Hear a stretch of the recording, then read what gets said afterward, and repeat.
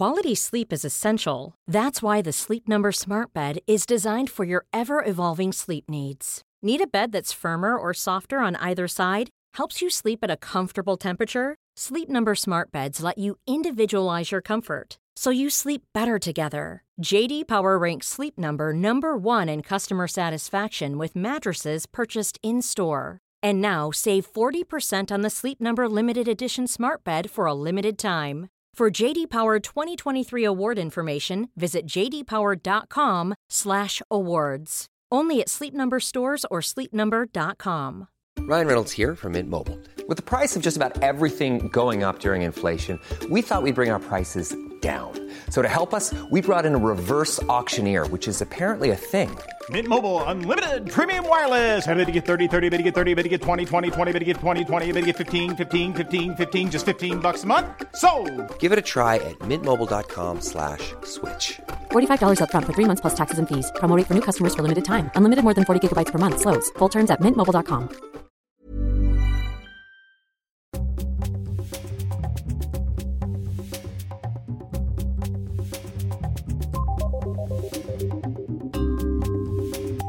Hello and welcome to Your Book, the podcast for literary nosy parkers. I'm your book inspector, Daisy Buchanan, and the author of Insatiable, a love story for greedy girls. If you'd like a signed copy, you can order one from the Margate Bookshop. They deliver nationwide. And now, lovely listeners, I want you to have first dibs on this. My next novel, Careering, is out in March, and you can pre-order the exclusive signed edition from Waterstones.com. Signed copies are only available from Waterstones, and they do sell out. I'd hate for you to miss this one. Emma Gannon says Careering is raw, emotional, and really, really funny. Lauren Bravo says the writing is perfection, it's painfully perceptive, and will speak straight to the heart of anyone who has ever felt like their own career is playing hard to get. And I really, really want to hear what you have to say. Now, on to today's guest, Helen Oyeyemi. Helen is a multi-award-winning novelist and short story writer. New York Magazine describes her as the queen of fractured fairy tales. She writes about the lyrical, the gorgeous, the curious, and the strange. I knew I wanted to interview Helen when I read an interview where she revealed she pulled a 3-day sickie and stayed off school to read Hotel World. That's the platonic ideal of your book guest. I hope you enjoy our conversation as much as I did.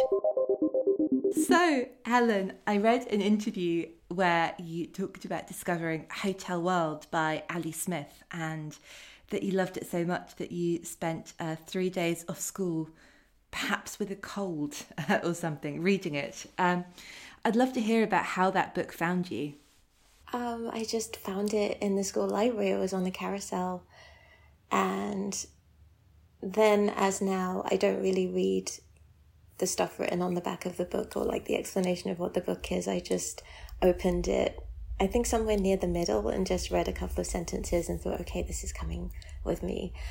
And yes, from the moment that I began reading it, I just thought, okay, everything else is off the schedule. Like I have to, like this is my schedule until the end, which, as with most books that you really love, I never wanted to end. And also I feel like maybe it didn't end, and and I'm still reading it on some level. I have those moments, I don't know if that happens to you, where I wake up and I think, has all of the stuff that happened in between adolescence and now just been a dream, and I'm going to wake up and I'll be me and me and my books, like in my teenage bedroom again. And there's something slightly nightmarish about that, but maybe also, I don't know, like there are all of those teen movies about people getting to go back to their to go back and redo things. I love that idea because I often think about the books I love and the characters I've loved and the life they've lived between the pages. And something that I've loved so much about Pieces is that sense of, that's the way you take a reader with you, and so much is inferred and so much knowledge is assumed, but it just feels so collaborative. And I love how much room you give a reader to have those fantasies within fantasies. And I think it's something that's what I love most about Ali Smith as well. But this idea that everyone's running around in our heads all the time. I think that's my main thing about Ali Smith. Like if I try and explain who and what she is as a writer, I always think of her writing is something that suggests that everything can happen and does happen and continues to happen. And there is just a really joyful continuity even through the dark patches. It's like there's light flowing through continually in a really consistent pattern that's also really open. Yeah, so just like open loops. Yes, you both make me think of, dark, shadowy forest, but there is sunlight through the trees coming through the branches. And to write about things that are so dark and complicated and human with such a lightness and to find a thrill in the weird. And I suppose that kind of, comes back to the, myths and fairy tales, and to write about the dark but look at what is odd and what is absurd. I don't know, I feel like I get told a lot that I do myths and fairy tales, and I'm a little bit like, oh, I don't know about that, because I just like stories in general.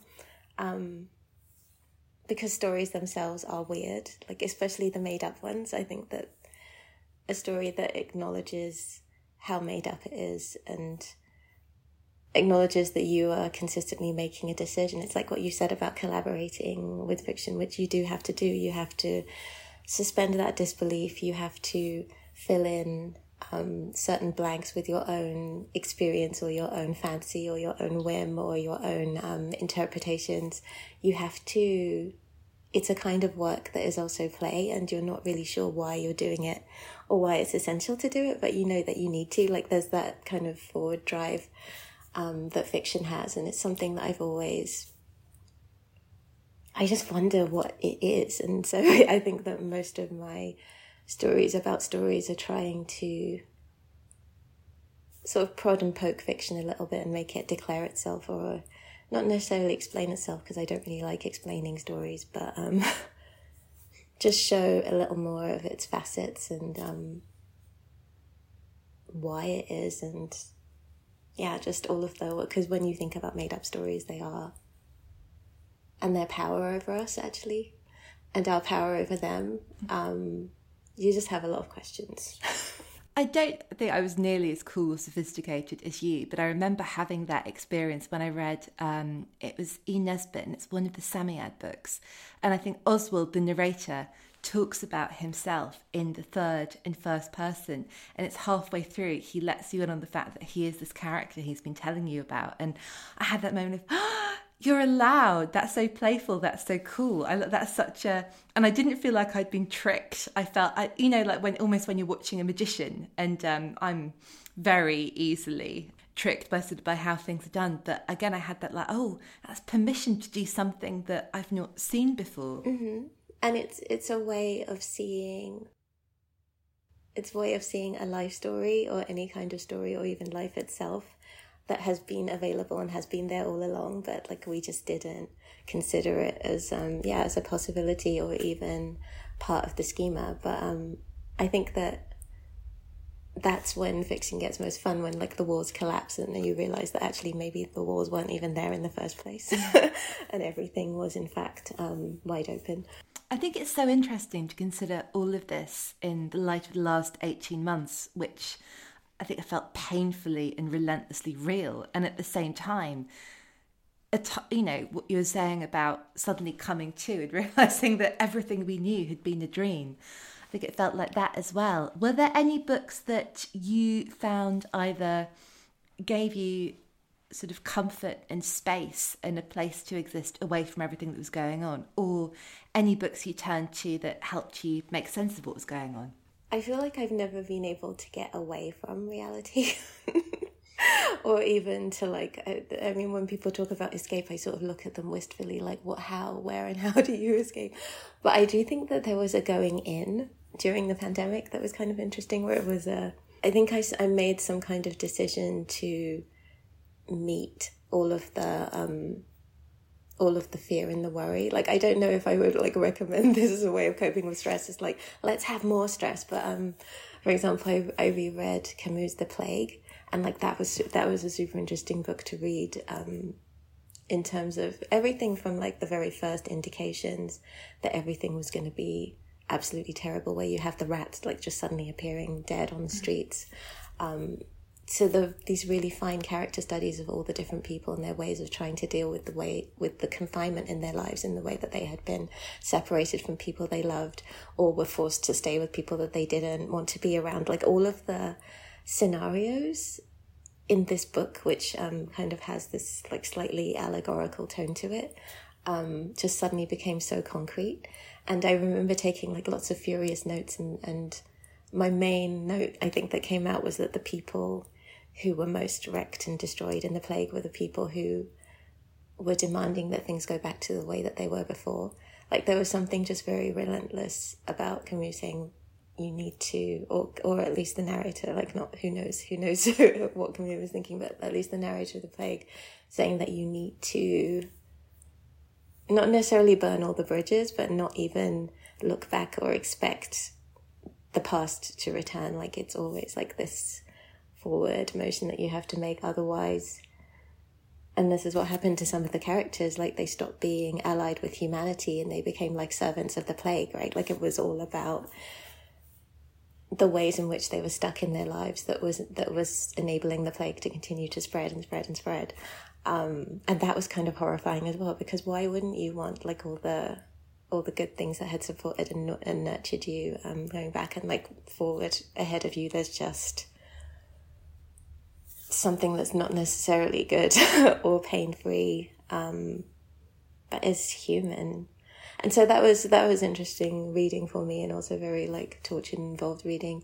And then on the other hand, I was reading Moby Dick and just like absolutely loving it. They're out at sea on like this boundless world, and that's so weird and so spooky, because the last person we interviewed was Dave Eggers, who said, I was asking him about his pandemic reading, and he's like, wouldn't catch me reading The Plague, not in a million years, no thank you. But also he talked a lot about Moby Dick and how he thinks, for him that is the book. It really, and that actually makes a lot of sense. I feel like Dave Eggers' writing reminds me of Melville, like the way that he gets kind of caught up in knots of life, and it's so delightfully, it's complex and chewy, and I also feel like it's writing that can tell me anything about anything. Like I don't need to know about the specific topic. It's all about style, and I loved that about Moby Dick.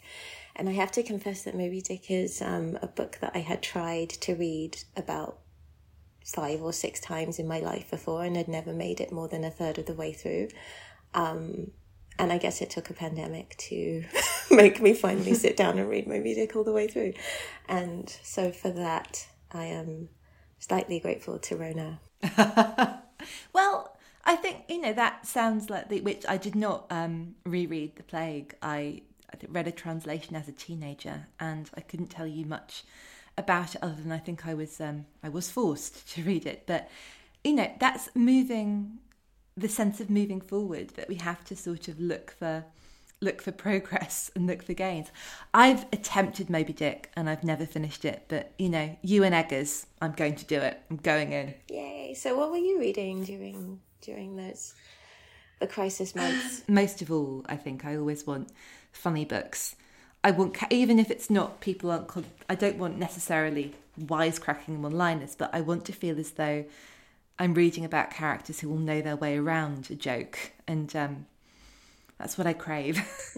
I know what you mean. I love Wodehouse. Like, who doesn't? I feel like I haven't met anyone who says, I really don't like Wodehouse. Like, he's always gets a love from him. But actually, Wodehouse related, there's a Czech writer called Zdeněk Jirotka, who I reference.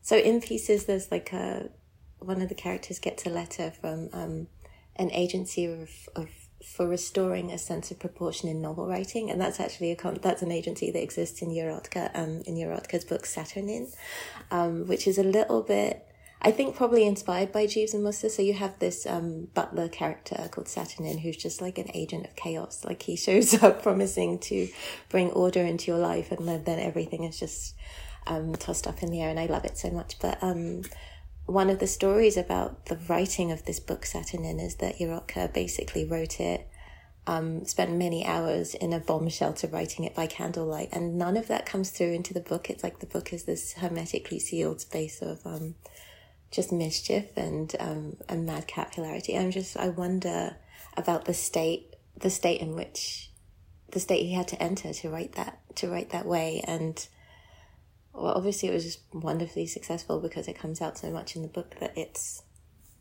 a time outside of time in some way. And just incredibly, like I said, incredibly funny. I have to recommend it.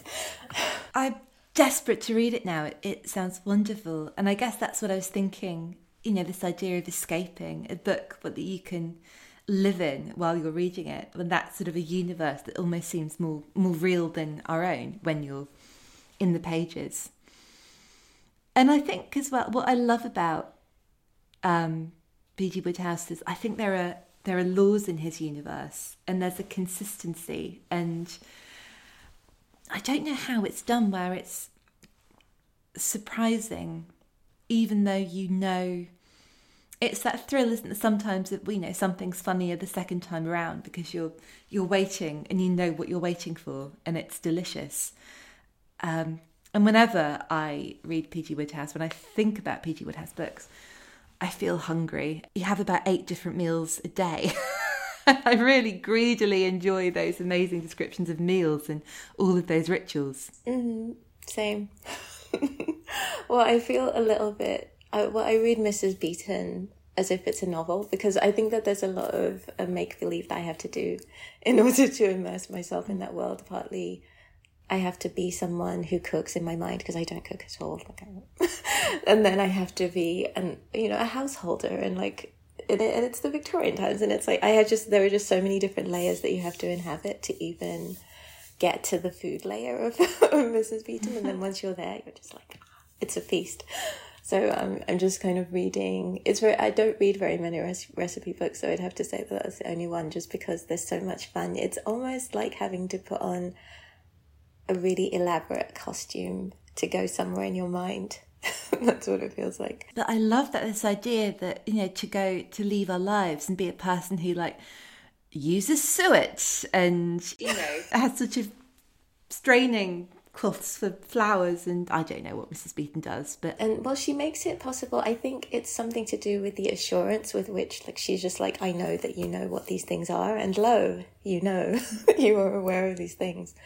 So there's that too, but there's also kind of an implied organization of any household. So it's kind of like, all right, you've got your cook and you've got your nursemaid and you've got all of this structure in place. So then you have to imagine those, and you have to people your imagining house with all of these people. I've just reread all of the Diary of the Provincial Lady books, and I have those on my to be read.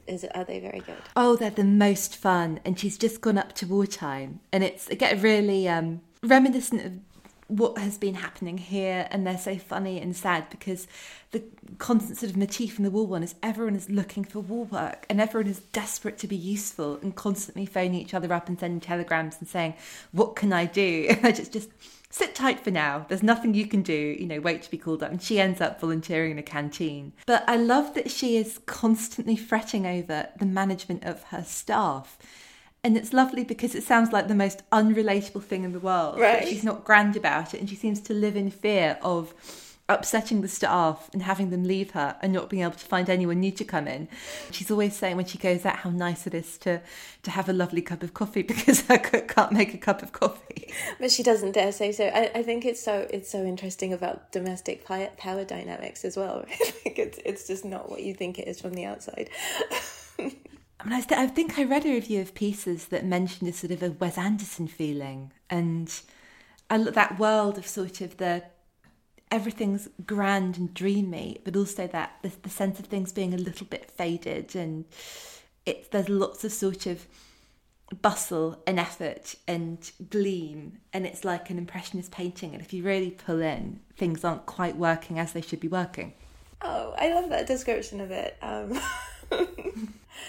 I think I was resisting the Wes Anderson comparisons because even though I love his films, I don't feel that Pieces came from such a visual place, because when I think of him, yes, you think very much of the details that kind of gleam out at you.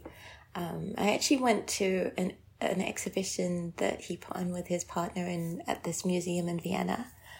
It was like being in a in a film of his, and that was wonderful. No, but when I think of the visuals, I think that he always has them on point. Whereas with pieces, there's a fadedness, there's a slight slipperiness, I like the sense that if you look again, the thing that you saw like might not actually be there, like that kind of concept. But I was thinking in a slightly filmmaker term, but actually more in terms of Rivette. This film of his that I really love, Celine and Julie Go Boating, where it's just this kind of like wild chase through a story that begins with certain motifs, like some dropped cards or a dropped scarf, and you pick those up and see where those lead. But on a train, you have this kind of trail trying to find out who people are through certain objects, certain memories that are arranged in relationship to each other. I think that's so interesting, that the idea that, and I, cannot speak for all authors or any authors really, but I know when I write fiction, I feel like what I'm describing is much more tactile than visual. I can tell a temperature in a room or the way a sofa feels against your fingertips, but I couldn't give you any kind of architectural drawing of a room that people might be in. It's like, with that just waking up from a dream, and you can sort of almost sculpt it with your hands, but you couldn't describe it. If I can't describe it, I'm in trouble, because that's the main bit of the job. That sounds like an interesting place, like somewhere between the interior and the exterior. So like you're just a little bit underneath the surface, but like not too deep, not too far below. Sounds like an interesting position to inhabit. Do you give many books as gifts, or do people give you books as gifts? Or do you feel as though people's reading is their business and their choice? You don't want to derail that too much? Very much. I don't really like when people give me books or tea, because I feel like those are the things that I want to choose for myself. And also I have a long reading list, but I'm similarly reluctant to actually even give book recommendations, which is like maybe weird. So a lot of people kind of like, oh, you like books, what should I read? And I'm just like, I don't know, like, what do you like to read? Like, just find something like that. I don't know, like, it feels like imposing in some way. And also I'm very conscious of to be read lists, and I don't want to interrupt like the conversation between books that need to be read like close together. I don't know if that makes any sense whatsoever, but I read this book quite recently called Testimony by Charles Resnicoff. It's like this almost 500-page book. It's like a very long poem, and it's about America, like about workers in America and what happens, like these disasters that happen to them. So he looked through lots of like court testimony and insurance claims, and like people just trying to get some restitution for like what had happened to them on the job, and he just like lists like all of these disasters that happened to them in blank verse. And this is early 20th century happenings. And just maybe 7 or 8 months before that, I had read Félix Fénéon's Novels in 3 Lines, which were just kind of very, because there wasn't very much space in his column as a journalist in this Paris newspaper in like 1906, 1907. He has to kind of boil disasters down to their essence and just like in 3 sentences, like dash them off. And just the like contrast between that expansion and like the detail of what had happened to people and why and how, and then just kind of the distillation of it. And again, different settings, America and France. I felt like those 2 books were in conversation with each other, and like I had to kind of like read my way outwards towards them. I think I would have been cranky if there had been some recommendation of some book that had come between them. So it was very important to like go book by book between those 2. That's really interesting. Did you consciously think of those books as sort of a pair or being somehow linked, or did they sort of find your way between them kind of organically? I think that I had actually purchased them around the same time, but had some feeling that I had to wait. I had to choose one, read it, and then wait, because it wasn't a thematic connection per se. I think it was the way that they were both did something slightly novelistic, so like turned turned reality on its head in certain ways. But the source material was very much like it was the actual. And so I thought, oh, okay, this is not entirely made up, so I have to be more careful with with these ones, and I will take some more time with them. And then in between, I was reading all sorts of things. I read this really great novel.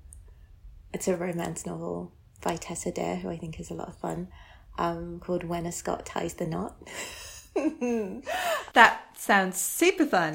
It's really cute. And it's my favourite kind of thing, where you have a lady who doesn't want to get married, makes up a suitor, and she pretends that, you know, she's passionately in love with someone, and she just like makes up a name for him, and then she sends all of these letters to some barracks that she just like makes up, and she dashes them off. And then, of course, a few years later, this person that she thought had made up shows up and is like, I got your letters and I'm ready to marry you. And she's like, this is the worst thing ever in the world. And I love it so much. It's, of course, that thing about something that you thought was not real or true, like having an actuality and a will of its own, and having plans for you. And I loved it so much. And it has absolutely nothing to do with terrible things that happen to working people. It sounds joyous, and it is so, you know, kind of meta as well, to have the character is trying to write her own story and her story turns on her. Yeah, precisely. And it's what stories do. It's what stories do to all of us. Exactly. And I don't know, please correct me because I might be entirely wrong, but I do think I did read you saying you had a plan for these people, and you perhaps didn't want them to be as happy in love as they were, and they kept sort of doing their own thing and going off and, you know, falling in love more to spite you. Yeah, I had to give in to that. I mean, I was in a very bitter place where I was sort of like, okay, I'm the forever alone spinster, but I'm going to write a train book, and that was all I had in my mind, to write a train book. And then I had to think about whether it was going to be a destination book or like what kind of story it was going to be. And there was obviously the great temptation to write a thriller, which I think Pieces slightly turned out to be, but I thought that ultimately the best type of train book to write would be one where the destination didn't matter, because it was all about who you were traveling with, which would mean that it, I guess, should be a honeymoon story. And then, yes, I thought, here is my chance to take revenge on people who are in love by having this couple and having terrible things happen to them. And yeah, they were just not, I think that they were either so protected by their love from me and like all of my plans, or it just is something, there's just a chaotic unfolding that's associated with love, and they're just inside their circle dealing with each other, and nothing that happens to them outside of the two of them can really be so grim or serious. And so yeah, I kind of kept trying to, I mean, you have to picture me sort of jumping around corners with terrible masks on, going, whoa, and then just going, well, I'm going to have some tea. And, you know, that's what it was like. And so then I gave in. I was just like, okay, you guys.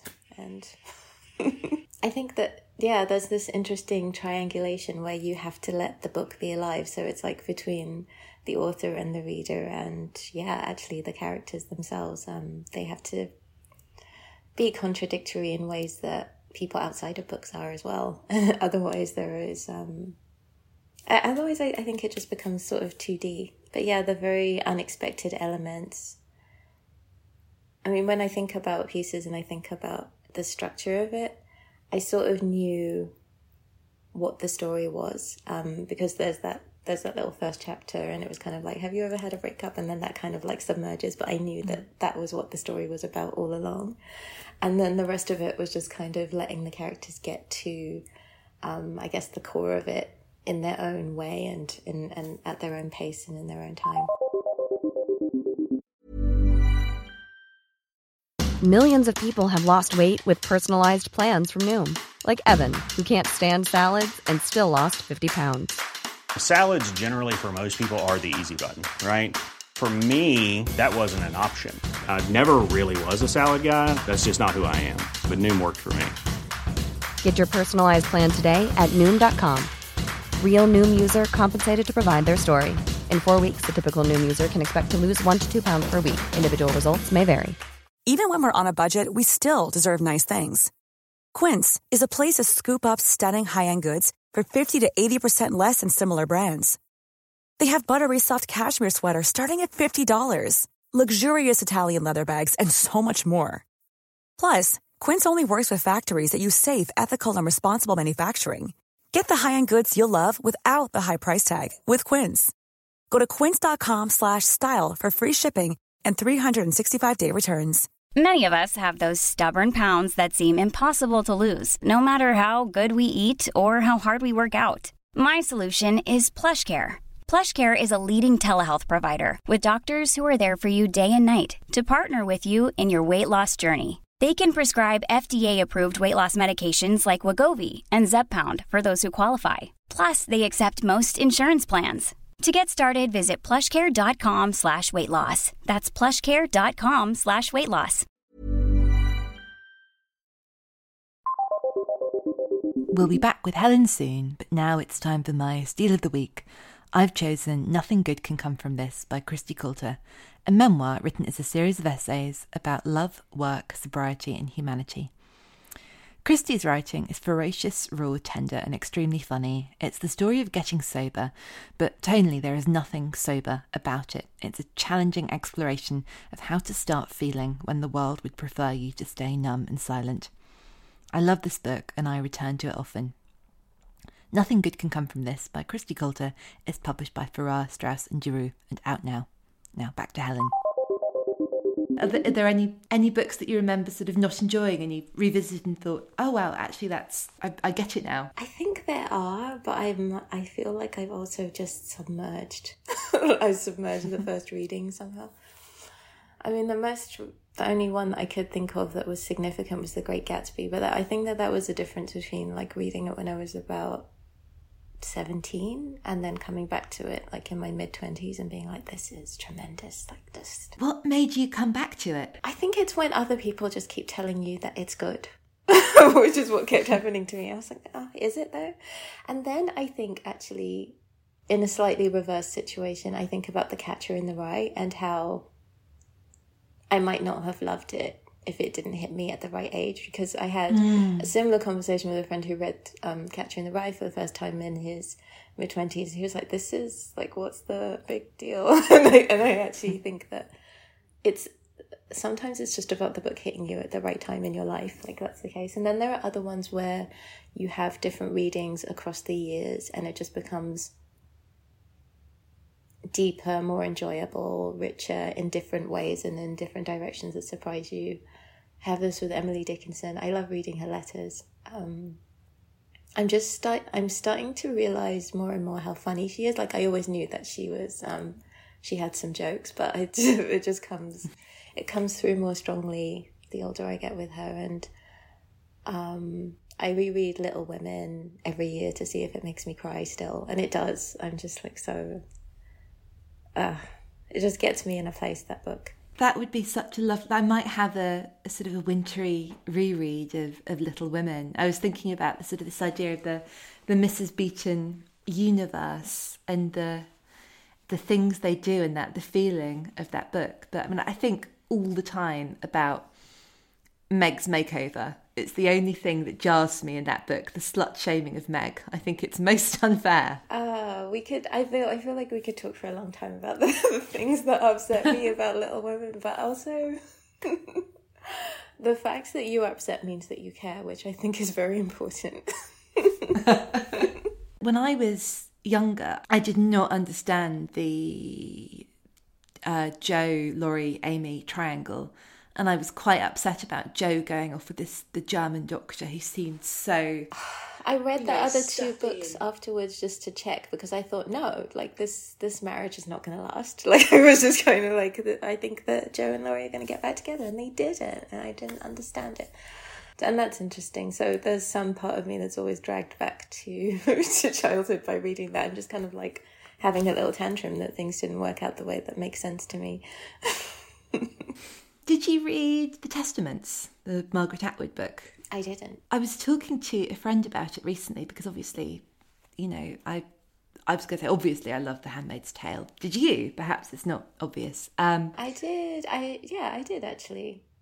It feels like a long time ago that I read it, and I'm almost afraid to revisit it because I'm a rereader, but like not always. So I don't know, but that might actually be a good rereading project. I don't think I'm giving too much away to say The Testaments almost had a happy ending, and I wonder if we're at a point almost socially where you couldn't do anything else, like no darkness would feel greater or heavier than the one that we have. And I think it's so interesting that now there's a feeling that there's a trend for characters who are unlikable. But I don't really know, what do you think that means, like likable and unlikable? It's a really tough one, because I think that to an extent, if a book is really doing what it needs to do, then it's kind of dissolving you into the characters anyway. So like, what are the judgments that you can make when you are the characters? Like, it's not that there should be a collapsing of identity there anyway. So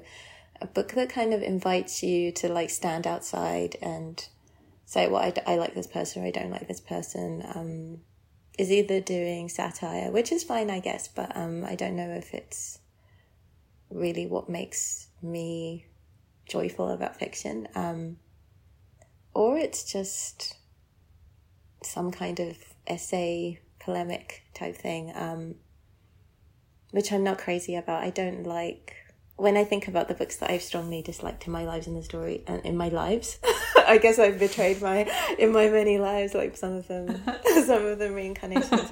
When I think of the books that I've disliked in my life, or like the stories that I've disliked in my life, it's been the ones that have tried to like make me think a certain way, or have been so overtly didactic or fundamentally didactic, and I don't want that, and I don't want people to try and use stories like that. And so maybe the likable, unlikable falls into that, where it's kind of like, here is how you can be here is a person that people like, here is a person that should be liked, here is a person that should be disliked, and that kind of tone. When I was younger, I read Dickens that way, and I really resented him for that, and I felt you're calling people like sort of Badness McNaughty Man.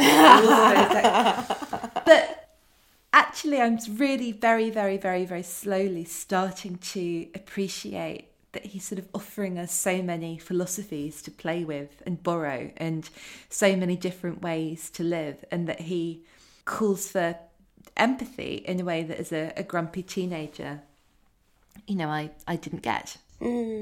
Yeah, he definitely has a lot more nuance. And he's one of those writers that's actually fun when you don't read him as literally, and you're just kind of you're in a more relaxed stance with him. He's definitely, I agree. I think that as a teen I would have been like, Dickens, like it's all cardboard characters, but no, they're actually flesh and blood. I mean, Dickens, Melville, Emily Dickinson, I think that someone needs to do some PR for those dead writers. And like, they're funny. I know this feels like homework and a should and a classic, but it's funny. This is the thing. I think that we're in a strange place with branding anyway. Like, is it not even possible to kind of undo the branding of certain writers? But at least with Dickinson, because I keep up on like the kind of writing that the things that people write on her, I feel like there are always new takes on her, which is kind of interesting as well. Although often the takes are based on, I mean, sometimes it's just that a person is determined to find a certain thread in her work and then like pulls that out. But like, I think a lot of them are starting to acknowledge. So there's a lot of stuff about the way that she refused to finish poems, and the way that she always had like so many different variants and would never confirm the official variant, and just the ways in which she escaped the final form, like always, that I think allows a writer to continue going and going and going through centuries. I've been reading about Susan Sontag in the pandemic. I read the Benjamin Moser biography, but that I also just read, and it was a delightful brief afternoon, Sigrid Nunez's book about her Sempre Susan. I just bought that. Oh, how weird! I think Sigrid Nunez is definitely having a moment, because so many people have also recommended What Are You Going Through? Like, but in terms, like, they've described the book so differently. So it was like 3 different people that described it so differently that I thought, okay, I need to have this book. But yes, Sempre Susan. I've not read that, but I was electrified by The Friend, and I think someone else mentioned it, and it was not what I was expecting it to be at all. But sorry, but Sabra Susan, the vividness and the vignettes, and I think, you know, all things considered, Nunez is very generous about her, and she's trying to be accurate, but she's also capturing a woman that I believe, a woman who was always trying to define things while always resisting definition herself. I mean, I love the essay against interpretation is kind of like, I love it so much. But yes, I think I would share that view. It's kind of, there's a doubleness that must have been actually really difficult for her to negotiate. There's I guess it's like a memoir or an autobiography I love. Diana Vreeland, the old editor of Vogue, and it's just called DV, I think. And it's part of a sort of group of... the only other one I can think of is a memoir written by an artist called Frances Rose, saying life. But they're both memoirs that seem, at least in part, made up. Diana Vreeland sort of writes her own myth magnificently, but also she is an old school editor in that way of sort of saying this way of doing things is absolutely right. She had the why don't you for Harper's, and why don't you wash your child's hair in champagne, and why don't you have all your luggage painted pink. I'll tell you why not, Diana Vreeland. But you know, I think she sort of came from an enormous amount of wealth and privilege, and to some extent you could say that about Susan Sontag too. But how these women who in the 20th century were so confident and could contradict themselves and have that confidence in their tone. It makes you think about what it means to be of your time, I guess, in a way. And also maybe they were able to just sort of turn down their awareness of critique or of their audience in some way that's actually really difficult for a lot of the rest of us to access. Or maybe I think that, and this happens when I'm at a good place with writing fiction, you just are writing. It's just, you're like a verb and a noun at the same time, and you just, I don't know, just social stuff doesn't come into it in some way. And you're writing from a different place that is still you. I don't know. All of this is very nebulous, and I think is the weird thing about writing and reading that is like just indescribable. I love the idea of being a verb and a noun at the same time. It only happens to me when I'm writing, reading, watching a film. It's always narrative. And so I think that kind of exquisite position of authority that you're in, especially when you're writing a memoir or like something so you're writing about your life, which only you know. And so you get to do whatever you want. And then you can, you can make up a lot of it, which is what happened. Well, then I'm thinking of memoirs that I really love Diana Athill. And I always think that it makes me wonder like how she lived, because it feels like she lived very rigorously, like as in going through every emotion like meticulously, in a way which I don't often do. Like I'm always setting feelings aside and thinking, okay, I'm going to feel that later, and then just never getting back to the feeling. Whereas it feels like she went through everything and then wrote about it, like with that similarly clear-eyed perspective. But I mean both. And then I think about Leonora Carrington's Down Below. All of these takes on a life, like whether they be like just very, very out there or like very concrete. There is that kind of similar acuteness that they have in common. Like it's just whatever it is, it's very acutely that thing. That sharpness, and I wonder how much of it is. I think a lot about the closeness of writing and reading, and how I wonder if memoirists in particular write like readers, to have that sense of editing. And it's, in a way, really, really generous. You know, you don't... Firstly, I think no one should be obliged to tell the story of their life in any terms other than their own.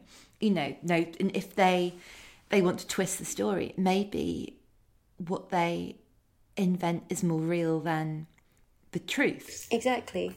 So maybe there's something about the decision to even tell this that is the truth, that is the truthfulness and the honesty in and of itself. Like, that is the offering, that it's kind of like, well, this is what happened. I'm using the language, like it might be coded in some way, but this is, I'm telling you, I am telling you, like that kind of offering. Diana Athill, there are many volumes of those memoirs. And also they're just different topics. So I'm trying to think of the most recent one I read. I think it's called So Much As a Letter, but it's the most devastating one. And then she has ones that are kind of fun, like Step, where it's just like she talks about her publishing career and like just what she learned about writers and what she learned about publishing through it. And it sort of dances a little bit. She's one of those writers that just goes into so many arenas, but like it's like somebody who has, or you see in magazines where they're like, this is the perfect day to night dress, and then, like you can wear the same outfit everywhere. And I feel like that's what Diana Athill does. Like she just is herself, but like in all of these different places and situations. Again, it's very Sontag, very Vreeland. I have to look into this, especially the DV sounds great. I think constantly about, I always get her mixed up with Thomas Hardy heroine, in The Europeans by Henry James. I think it is Eugenia, but it might be Eustacia. And the greatest compliment that she's ever been paid is that she's not a beauty, but she holds her head like a pretty woman. And that beauty can be mimed, and you can have that power if you just sort of cosplay it. You know, I almost feel like the power is actually in the recounting of that. Like I feel like it dismantles the concept, because if something actually is, can it be cosplayed? Does beauty in fact exist then if it can be imitated? Like I feel like there are a lot of questions about that, but I almost feel like all of the power has been in being able to, well, pinpoint the outlines of the story and say, okay, it's a little bit ragged around the edges here, and then start to sort of peel it back like wallpaper that is that needs to be changed. And that, nothing is what it seems, and there is no truth, and there are no absolutes. And what's the difference between holding yourself pretty and being pretty? And maybe there is none. And maybe it doesn't matter. Like also, because I feel like one of my favourite things about Jane Eyre and why I loved Jane Eyre so much is because, so she has that outburst, right? Like, even if I'm ugly people have feelings and they're important too, like that. I was like, yes, like finally, this is me and Jane together. Like, so what if I'm not? Like I had, oh my gosh, as a teenager on the bus, like all of these stupid boys would come up to me and be like, excuse me, did you know that you're very ugly? And I would start to say, yeah, I know, thanks. Like at a certain point I was just kind of like, so what? Because what are you supposed to do? Like if someone are you supposed to then just like go off and die? Like, so what? Like that. And so finding that moment in Jane Eyre was invigorating. And I think that trying to make us preoccupied with whether we can be and whether we are or not beautiful is just, we have to be prepared to go to, the inverse of that and just be like, okay, what if I'm ugly? What then? Like, can I continue to live my life? Can I have feelings? Can I have love? Can I have like all of the stuff that beautiful women have? Yes. And so it's fine. I think it's really interesting that is considered to be one of the worst things you can say to a woman, especially. And I think, the word fat is so loaded, and that's what I heard a lot growing up. And it wasn't, and the word itself should be neutral, but I don't think it ever will be. I think there's so much weight there, for want of a better word. No, it's a grenade that you throw. It's kind of like they say something that's like very valid, and then you go, well, you are fat, and there's kind of like, oh, the nuclear bomb has been dropped. Like, why? And why is this it's just one of those things.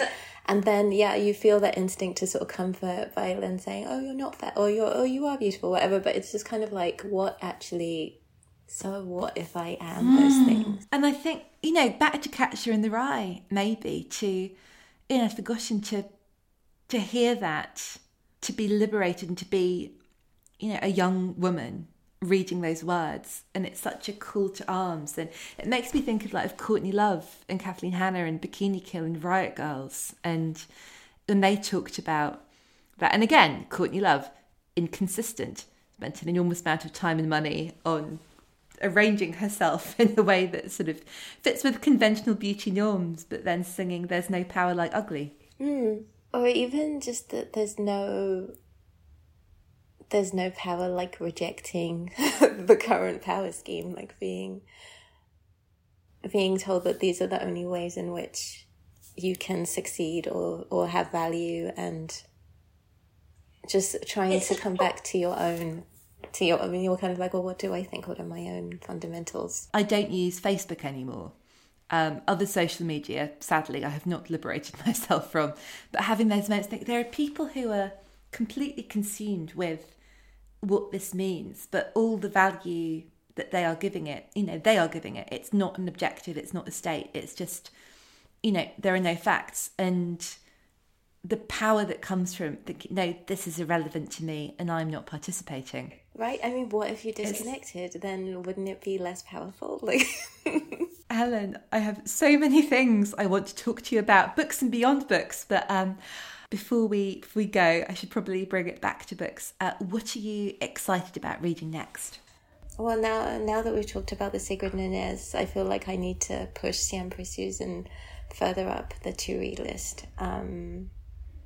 What did I have next? So I finally saw that Violetta Gregg has a new book. Well, it's not so new. That this is the thing that I feel bad about, because I loved Swallowing Mercury, her short story collection, and I've seen another book of hers called Accommodations, which I'm very excited about as well. I do not know her, but I'd love to read her. Is the new book short stories as well, or is it a novel? I think it is.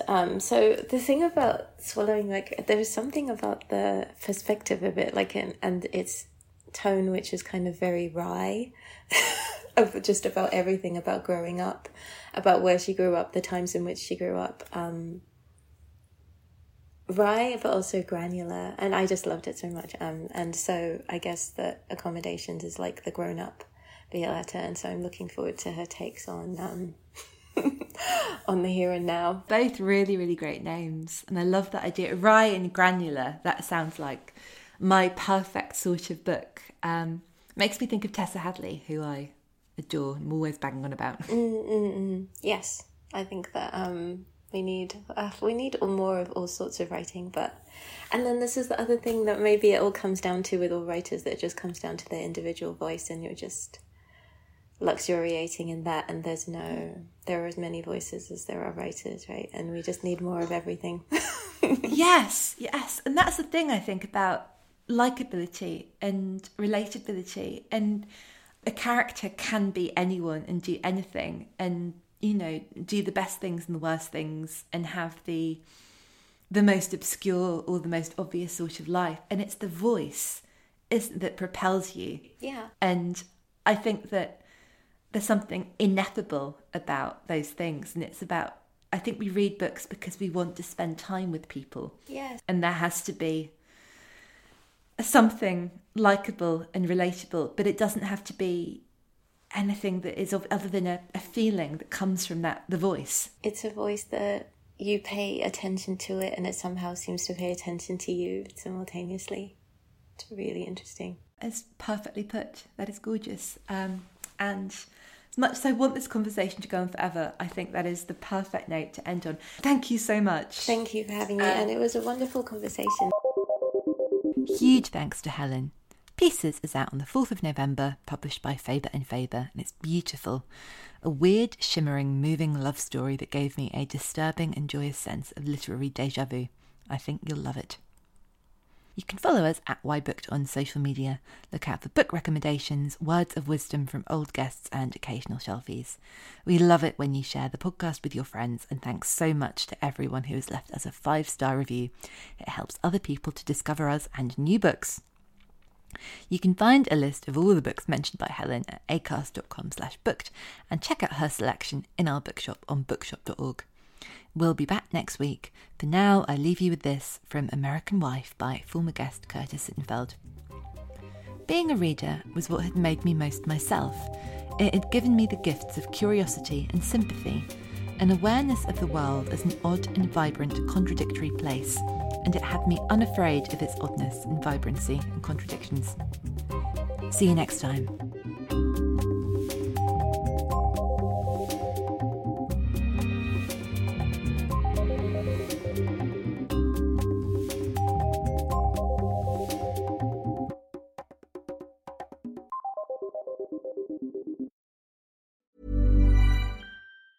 Hi, I'm Daniel, founder of Pretty Litter. Did you know cats tend to hide symptoms of sickness and pain? I learned this the hard way after losing my cat, Gingy. So I created Pretty Litter, a health monitoring litter that helps detect early signs of illness by changing colors, saving you money and potentially your cat's life. Pretty Litter is veterinarian developed, and it's the easiest way to keep tabs on your fur baby's health right at home. Go to prettylitter.com and use code ACAST for 20% off your first order and a free cat toy. Terms and conditions apply. See site for details. Mom deserves the best, and there's no better place to shop for Mother's Day than Whole Foods Market. They're your destination for unbeatable savings, from premium gifts to show-stopping flowers and irresistible desserts. Start by saving 33% with Prime on all body care and candles. Then get a 15-stem bunch of tulips for just $9.99 each with Prime. Round out Mom's menu with festive rosé, irresistible berry chantilly cake, and more special treats. Come celebrate Mother's Day at Whole Foods Market.